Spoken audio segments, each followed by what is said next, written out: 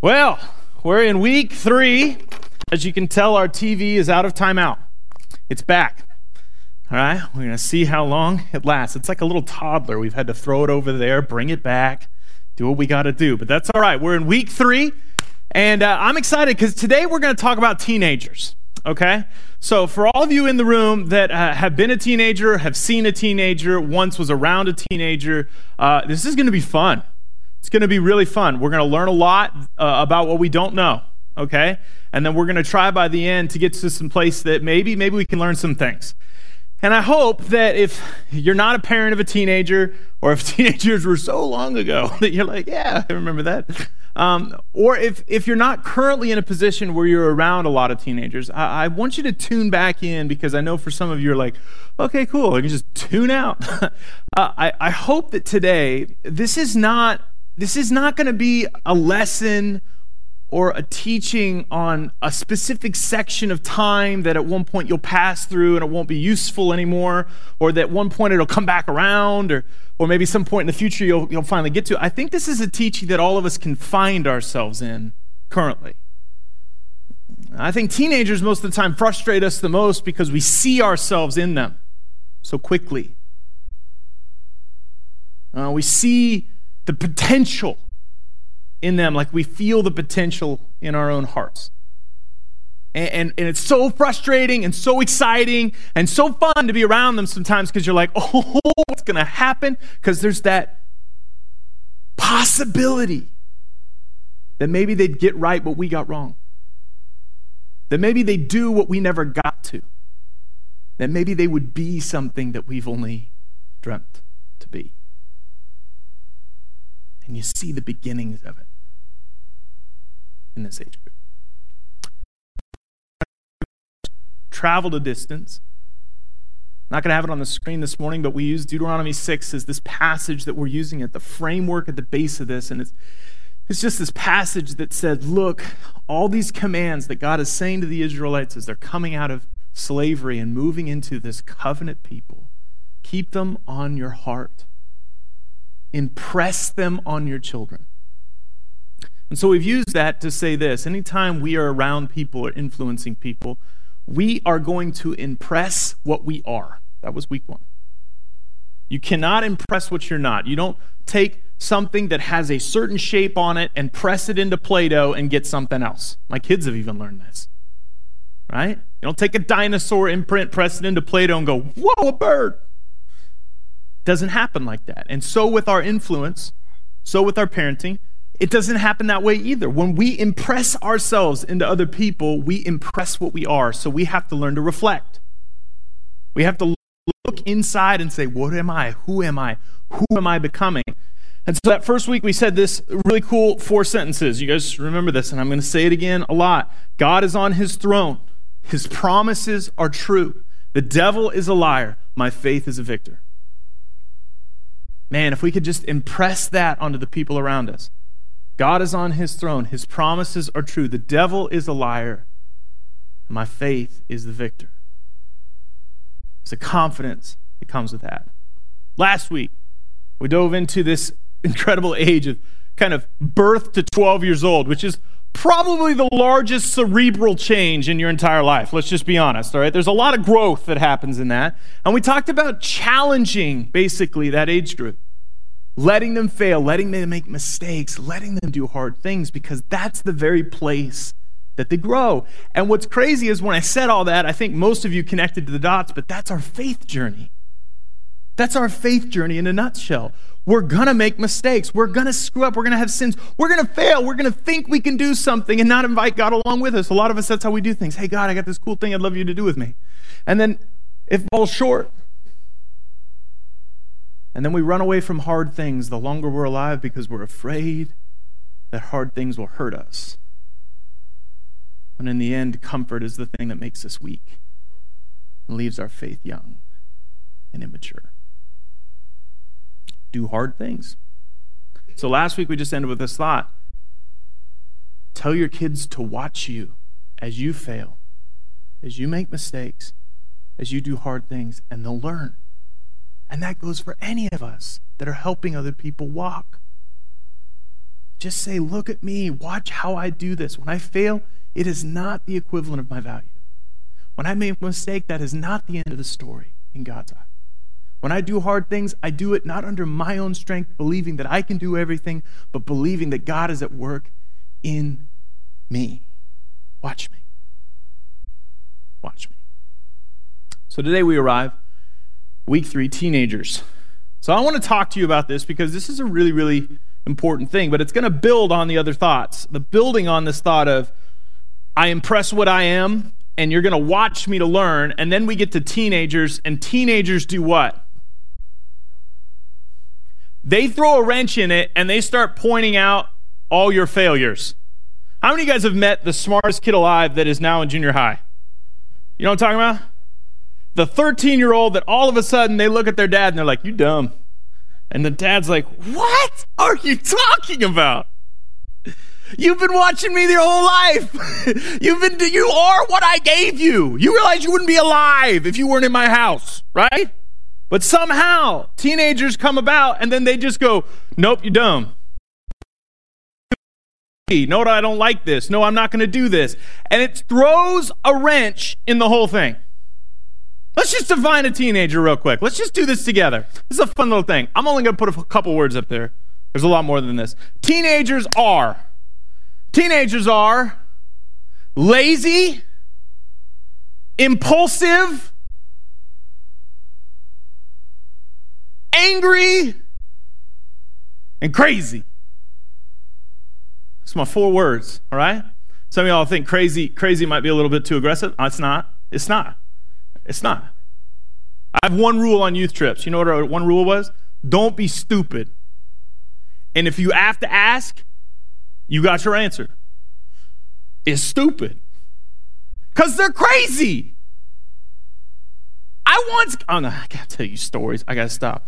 I watched a kid pee through a screen door on another kid. And then try to explain how he opened the window first.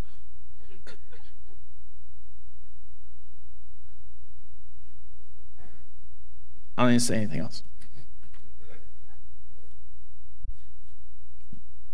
I'm not going to say names, but I really want to right now because they're adults now, and I just want to be like, shame! All right, but that's all right. But here's the crazy thing about teenagers. Here's what's so cool about teenagers. Teenagers are also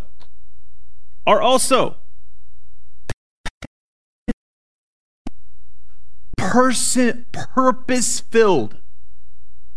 You've been around some teenagers right now, they will stop eating a food like tomorrow if they find out it is something that they are passionate about, that is happening in the environment.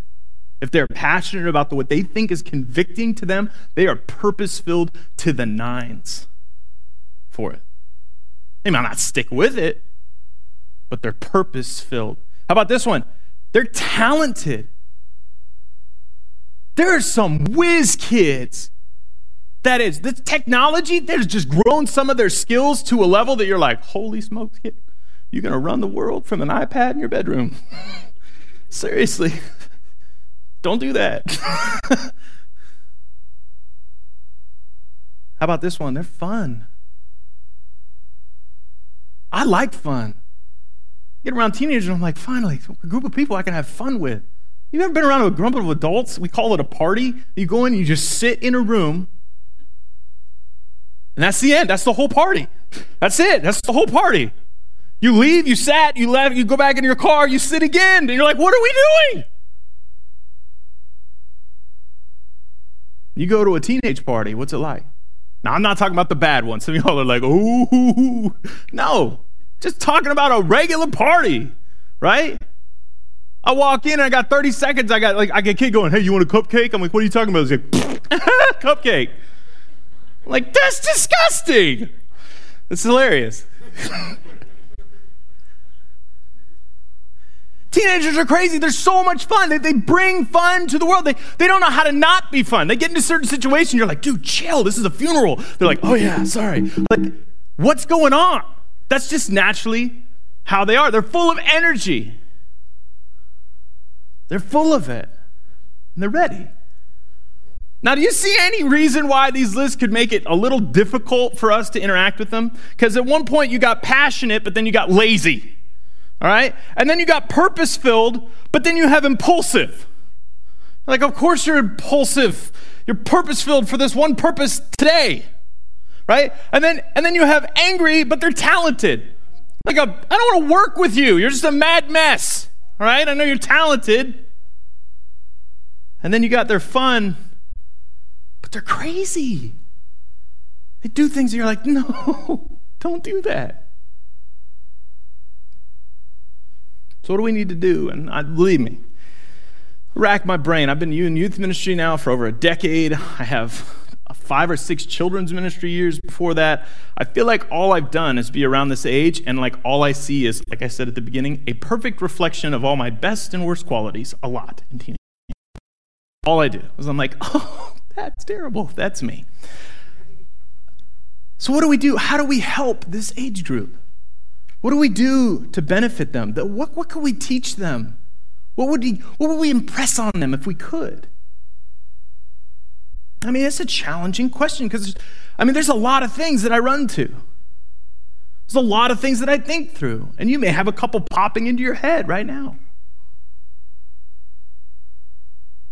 But the one thing I just want to focus on today, because there's a lot of things, is every teenager needs but lacks is a heart full of wisdom.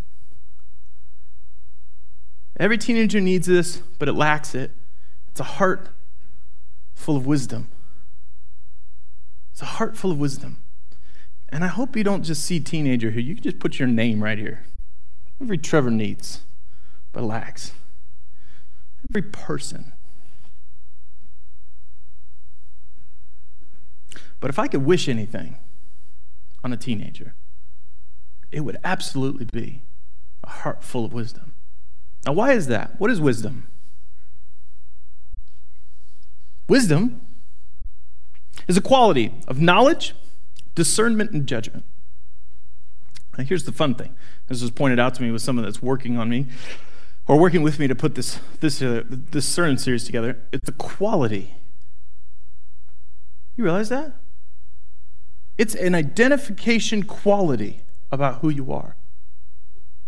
That means some of y'all think you're wise, and you're not.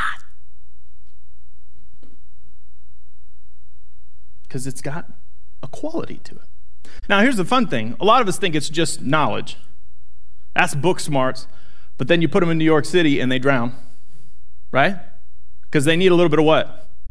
Discernment and judgment. They're like, I have read on the internets that I may take this subway at any time I want. Then they get there at midnight and they're like, I was wrong. Discernment tells me the book lied.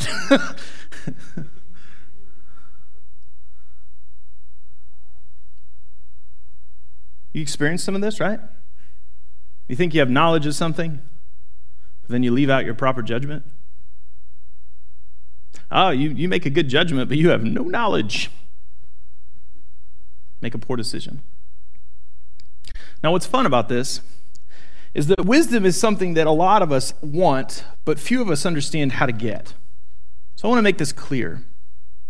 Wisdom is gained through my successes and failures, or through the successes and failures of others. Now, there's a couple other small ways that wisdom could be granted, bestowed, or taught, but these are the primary ways. Just think about this for a second. You're either learning from your own successes or failures, or you're learning from somebody else's. Everybody watched as a kid as someone broke their arm falling off something high. I feel like this is a common theme for a lot of people. Maybe I'm lying. There ain't nobody in here that's saying yes. We watch somebody break a bone, falling off, doing something. I had this experience when I was 13. They divided our junior high into 2 groups. They took the junior high girls and let them go see Romeo and Juliet the play, and they left the boys by themselves at the middle school for a full day. We didn't know what to do. Legitimately. We were like, we're 13. All we do is chase girls around, talk to girls, pretend like we don't want to talk to girls when we can't talk to girls, talk about girls. And the girls all left. You know what we did at lunch? Played tag. I hadn't played tag in years. 55, 13-year-olds sweating to the nines. And I remember watching Chris, one of my good friends at the time, fall off the top story trying to jump and compound fracture his arm. That has not left me. He stood up, said a couple words, and passed out. And we did the equivalent of the Brian Regan, get some leaves, and tell the adults, like, what are we doing? Like, it was awful. Now, you know what I didn't do ever again? Play tag. I was done. I'd seen it. I'm out. I am too big, too clumsy, and that playground, I do not fit through anything. And you know what he was trying to do? Fit underneath one of the bars and then come back up top to grab something, but he hit his back and it threw him around and he fell and he was over. How many of you guys have learned from other people's mistakes and changed the way you live? Changed the way you live. Let me turn that question around. How many of you have made mistakes in your own life and change the way you live now, afterwards? Wisdom has two paths into your life. One is a lot less painful for you and more painful for someone else, and one is really painful for you, and then you finally listen.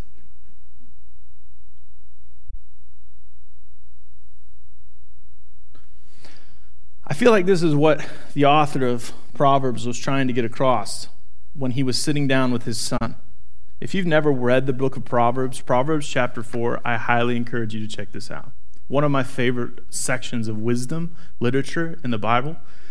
We don't know exactly who the author is. We assume this is Solomon. We assume he's talking to his son. We assume he's just making this. But to a degree, we know this. This is a king or a person of high position in Israel talking to his son, trying to tell him and convince him wisdom is worth pursuing.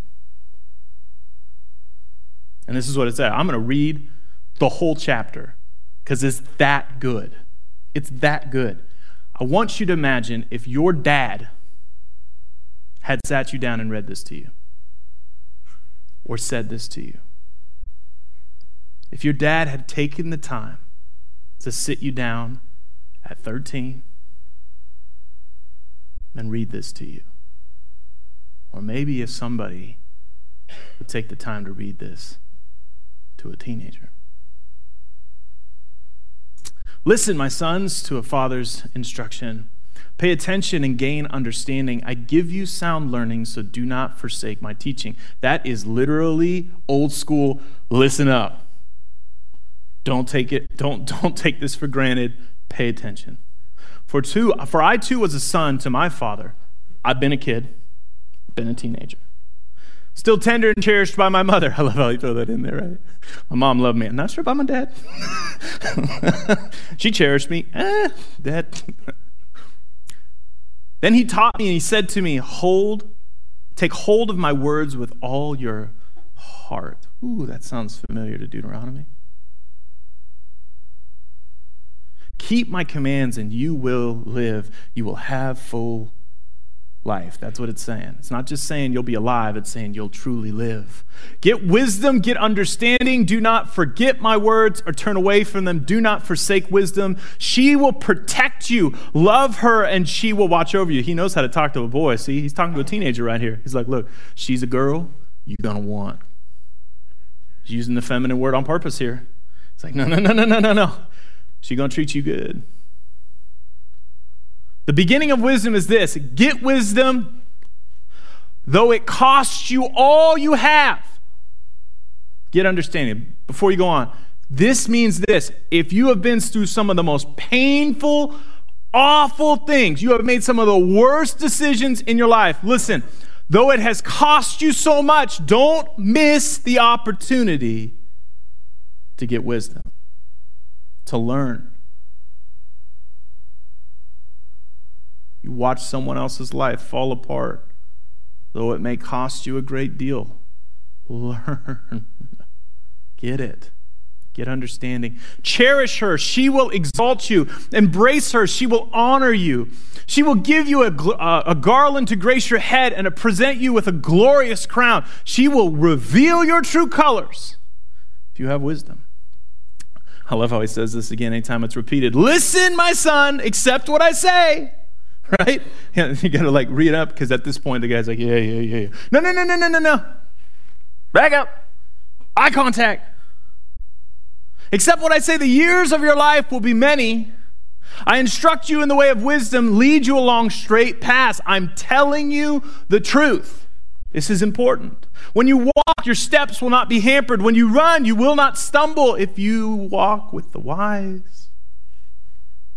Hold on to the instruction. Do not let it go. Guard it well, for it is your life. Wisdom is the very place you find life.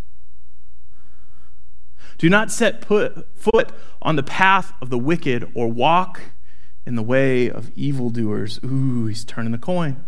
This is probably the first time the teenagers paid attention. Most of the time they start tuning in, they're like, wait, what? There's a wrong way to live? Because this is what their eyes are open to right now. It's the other side of the coin. Avoid it. Do not travel on it. Turn from it. Go on your way. Do not stay there. Do not tread there. Do not go there. For they cannot rest until they do evil. They robbed of their sleep till they make someone else stumble. That's what evildoers do. Traffic. They eat the bread of the wickedness, drink the wine of violence. The path of the righteous is like the morning sun. Oh, there it rises. You know it when you see it, and there it is. That's a wise choice. Shining ever brighter till the full light of day. But the way of the wicked is like the deep darkness. They do not know what makes them stumble. Sorry you didn't get it. Sorry. That's an ADD. I gotta come back. We're coming back. My son, pay attention. Look, he knew. He knew I needed to pay attention. My son, pay attention to what I say. Turn your ear to my words. Do not let them out of your sight. Keep them within your where? Heart. Whether the life of those that find them and the health of the one's whole body. And here's one of the big ones here. Above all else, guard your heart. For everything you do flows from it. Keep your mouth from perversity. Keep corrupt talk from your lips. You want to talk about what cussing is? It is a reflection of the heart. Talk about what poor language is? It's a reflection of the heart. Got quiet in here. It's not about the words, people. Let me be honest. It's not about the words. You go around the world and say those words, nobody reacts. But a good parent, a wise dad, reacts to the heart, not the word, and teaches to guard the heart by using the words. Let your eyes look straight ahead. Fix your gaze directly before you. Be focused. Give careful thought to the paths of your feet. Be steadfast in all your ways. Steadfast means be consistent. Be determined. Do not turn to the right or to the left. Keep your foot from evil. That is an amazing chapter. If you do nothing else this week, please just go reread that, highlight a couple things for you.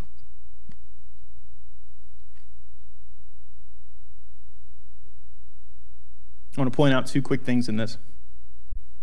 The first is this. The heart is the fullest and deepest exposure of your soul. This is one of my favorite illustrations. I've heard it many times, but it's so healthy to rehear. I mentioned it a little bit with the cussing here, but I want you to imagine that this glass bottle, I don't know why I brought glass, is your heart. Okay? Now, those are fruit snacks. Okay? And I've had a couple. They're delicious. What we want is our heart to produce good fruit, right? We want good things to flow from us. We want happy things, joyful things, patient things, kind things, Galatians type things to flow from us. But the problem is, I don't know if you've experienced this. That doesn't always come out of you. You had one of these moments this week? Get a little mad, get a little selfish, get a little prideful. Say something, do something. And the temptation with every teenager and with us is to blame why that happened. So the concept here, and I'm going to make a mess a little bit, but this is in your heart, right? It's in there. And then someone comes into your life and they get your order wrong at McDonald's. Your spouse says that trigger word that you've told her, told him never to say. He says it again. She says it again. Your boss comes in and gives you one more thing on a Friday afternoon to get done for the weekend. The car breaks one more time. So-and-so family member gets so much more selfish than you know. She cannot be this selfish. She makes the phone calls, she says the things, and then all of a sudden, something just happens.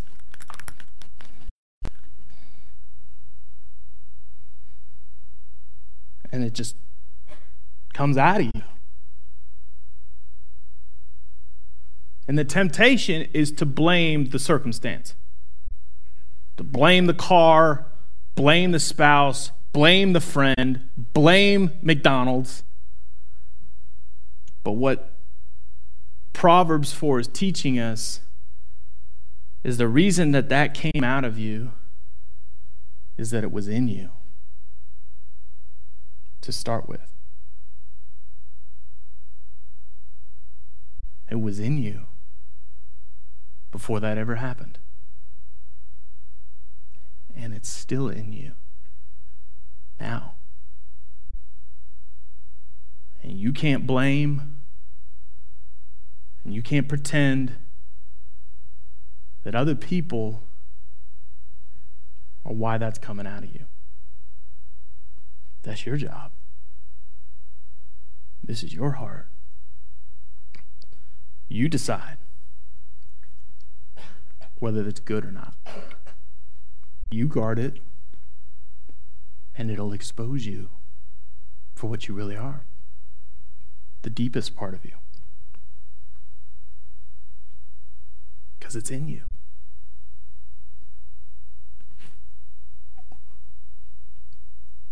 The second thing is this. Wisdom is weighing the fullness of every decision. Wisdom is weighing the fullness of a decision. Now, why I say this is this. As adults, that'd have been bad. Well, bad. As adults, we know this. You know how we know this? We walk into a store and that thing that we have wanted is there. You know what I'm talking about? It's shiny, it's big, it's teeny, it's glittery. It's fancy, it tastes good, right? Ooh, it's there. And I want it. Right? And as an adult, you walk into the store and you look at it and you know what you say? No. I can't have it. And you know why we say no? Not because we don't want it. Because you darn right I want it. But we know if I buy that, I ain't going to eat tomorrow. If I buy that, so-and-so doesn't get to college. If I buy that, there are consequences to that decision. And if you're a wise adult, you make the decision based on the fullness of it. Because in the moment, if you make it in the moment, I mean, come on, right? Look at this thing, it's huge. I mean, we can watch all we can just, it's amazing, it's so cool. Oh, it tastes so good. I mean, all the things, we could just, in the moment, bam, we can have it. But then, what do we have to deal with? The payments, right? Driving that thing, still making a payment, and now it's breaking down.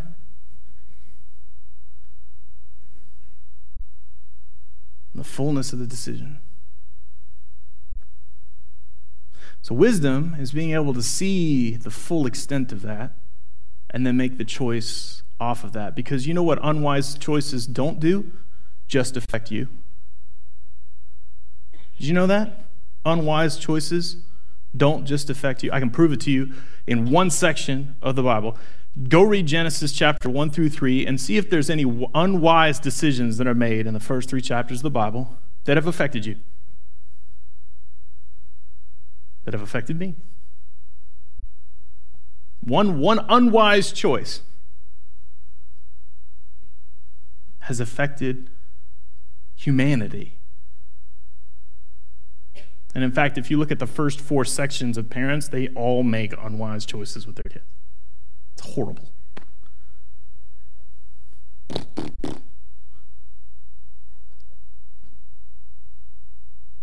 So the heart is the full, deepest exposure of your soul. It's who you are. And wisdom is seeing the full picture of a decision.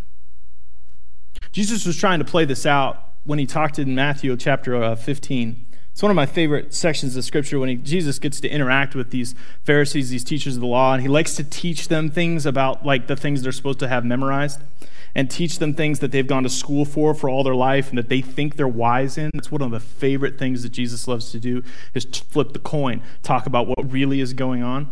So he's in this argument, and he's basically being challenged that his disciples are not following a man-made custom to pre-wash their hands before they eat meals. And this discussion is basically based on a decree that these Pharisees, these Sadducees have made, that is the proper way to make sure that you are consecrating yourself before you eat. But that was not in the law. It was something read afterwards. So then Jesus comes in and he starts asking questions, and he basically lays out his point. And when he lays it out, he does it in a really cool way. You can look it up if you want, but the disciples don't get it, and because it's new. And so here's the explanation to the disciples after they basically come to Jesus and go, "Hey, I didn't get it. I didn't get it. Could you break it down a little simpler?"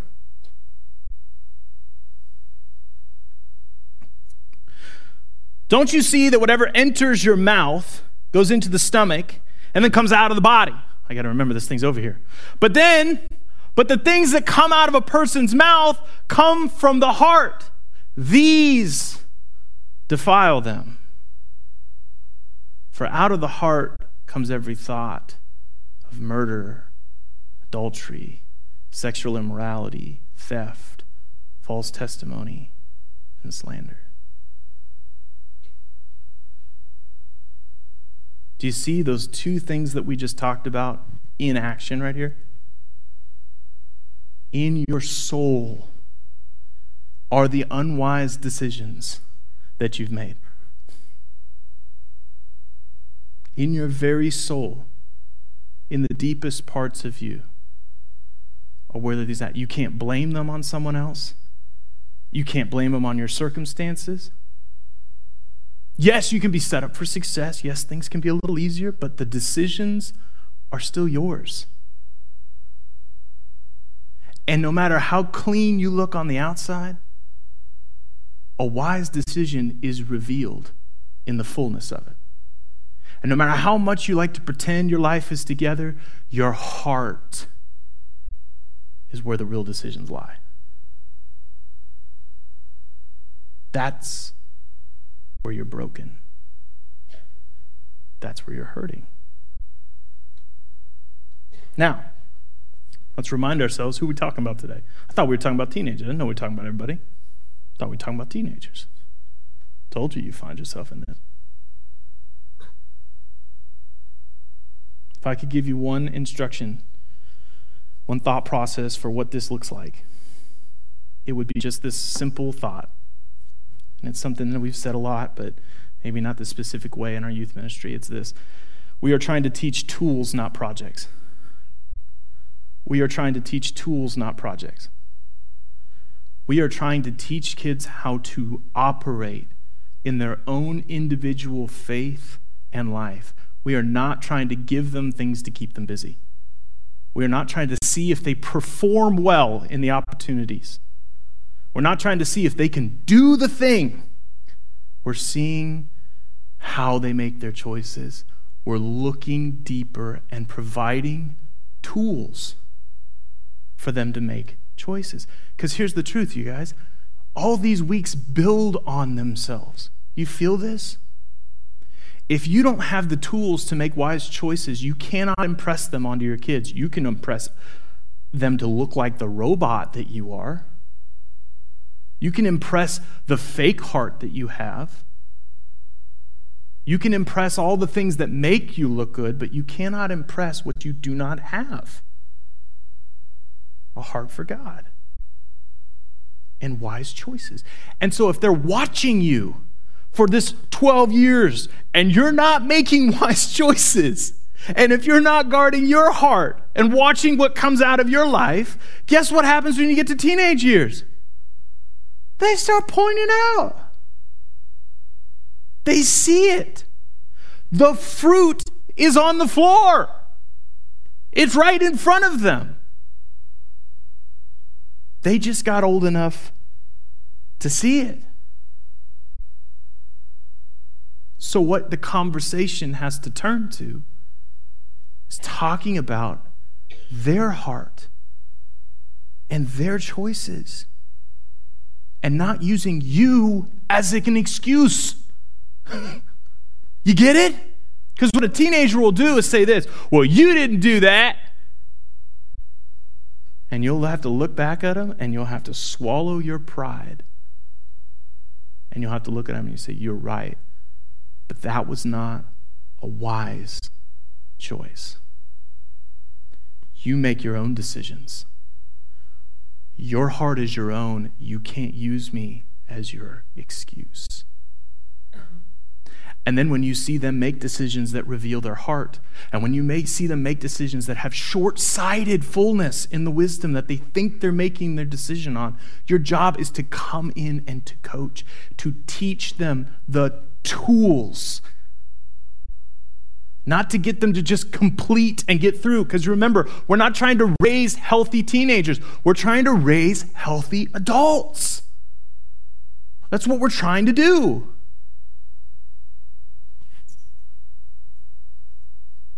Thought process here is two things. Here's your tools. Watch and guard your heart and get wisdom. Adults, if we could teach our teenagers these two things. Your heart is your own. It is your own thing to guard and watch. That is the deepest part of you, and you watch what comes out of you because that's where your heart's at.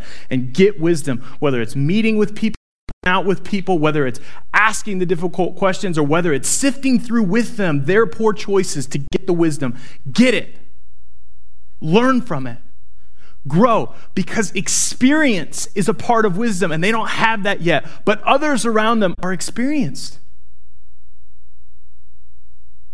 They can get it.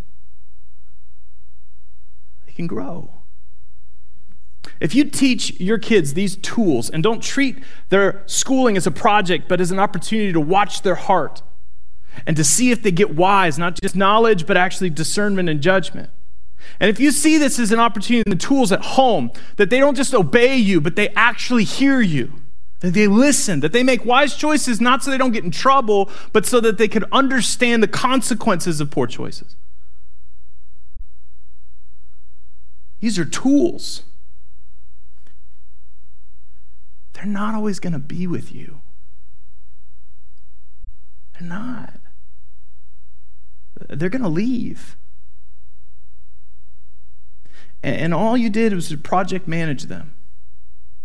If all you did is you stood next to them while they did stuff and you just tried to make them get it right and you didn't ask these questions and you didn't look and help them see this, they're going to get out and they're not going to have the same project manager and their heart's going to drift.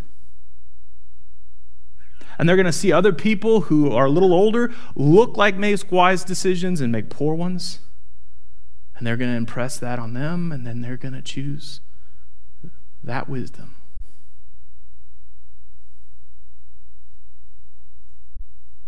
You can hear it in chapter 4 of Proverbs. He says it 3 times. Listen. Listen, pay attention. Listen, pay attention. Listen, pay attention. Listen, pay attention. Guard your heart. Listen, pay attention, though it may cost you everything. Get wisdom. Get wisdom. Watch out for the short-sighted and watch what's coming out of you. Learn these tools. What's so fun is at the end of this, what Jesus is offering is a new heart to each of us. And what Jesus is offering is full life that is wisdom, because it's full life. A fullness to it. So when Jesus says, I have come that you may have life and life to the full, he's saying this: I know there's a brokenness in you that you can't quite get right. There's something fractured in you that you feel it every single time it comes out of you, that you're broken. No matter how many good things you do, there's always something else broken inside of you.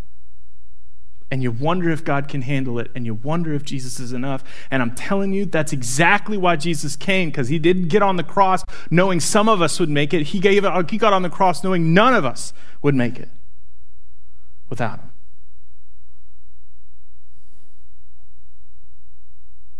And then he doesn't just leave us in that woeful place until he comes back, but he says there's one who can teach you to find full life now. Now, when this is going on, I know for a lot of us, you're like the passion of that, and that's just, yeah, we're going to take on the world. And some of us are new in the faith, and that's just like, oh yeah, we're going to do this. We're going to transform hearts. We're going to do Ezekiel 36. God's going to take that heart of stone, and he's going to put in a heart of flesh, and he's going to teach us to obey all that he's commanded. We're going to do Deuteronomy 6. We're going to watch Proverbs 4 happen. But I'm telling you, there's something that can happen so easily in this, is that we can grow timid. And we can be worried that we're not on the right path. We're not sure if we're right. And I feel like I need to read you just one small verse that Paul is telling to Timothy in his letter to him. For those that are doing something difficult and challenging, and maybe if you're a teenager in here and you sat still this whole time, and I'm so proud of you. You haven't yelled anything that I've said wrong yet. I'm proud. Thank you. Or maybe if you're an adult in here who's coming into a kid with a teenager. Or maybe if you got an adult kid in your house that's acting like a teenager. 1 Timothy chapter 4, verse 12 says this: don't let anyone look down on you because you are young, but set an example for the believers in speech, conduct, in love, and in faith, and in purity. Your heart is your own, no matter how old you are. You can make wise decisions right now. And what teenagers are longing to hear from us as a church, what they're longing to hear from their parents, what they're longing to hear from the world, the Christian world specifically, but more than just the world in general, is they want to be empowered to believe that. They want to be empowered. And what that looks like, I want to give you a visual image of this, because this may not make sense at first. Look at this poor little thing that I killed last week, guys. I'm so sorry.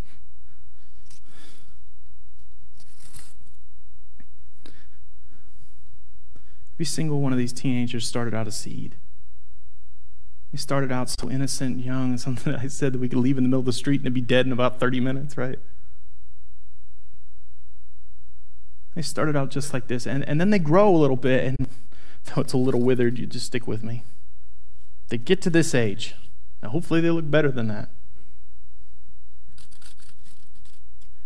And lo and behold, we keep them alive, and then they become a teenager. And I went to fake because I couldn't handle killing something else.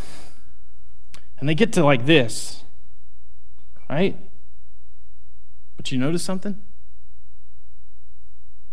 They don't fit in the pot no more. It needs deeper roots. It needs to be given a place to grow. It needs to have an opportunity to have its boundaries, its purpose. And as a parent, you need to recognize you need to change that pot out. Holy smokes, that thing's heavy. We can do this. You need to change that pot out. You hear me? You need to get your kids, Get your students, your teenagers, to a place where they feel the weight of their own heart, where they feel the weight of their own decisions, and they recognize it's an opportunity to grow, because we are not raising seeds, we're raising trees. Every plant, every person needs to be empowered in a place where they feel the weight of their own decisions. They feel the opportunity that they have.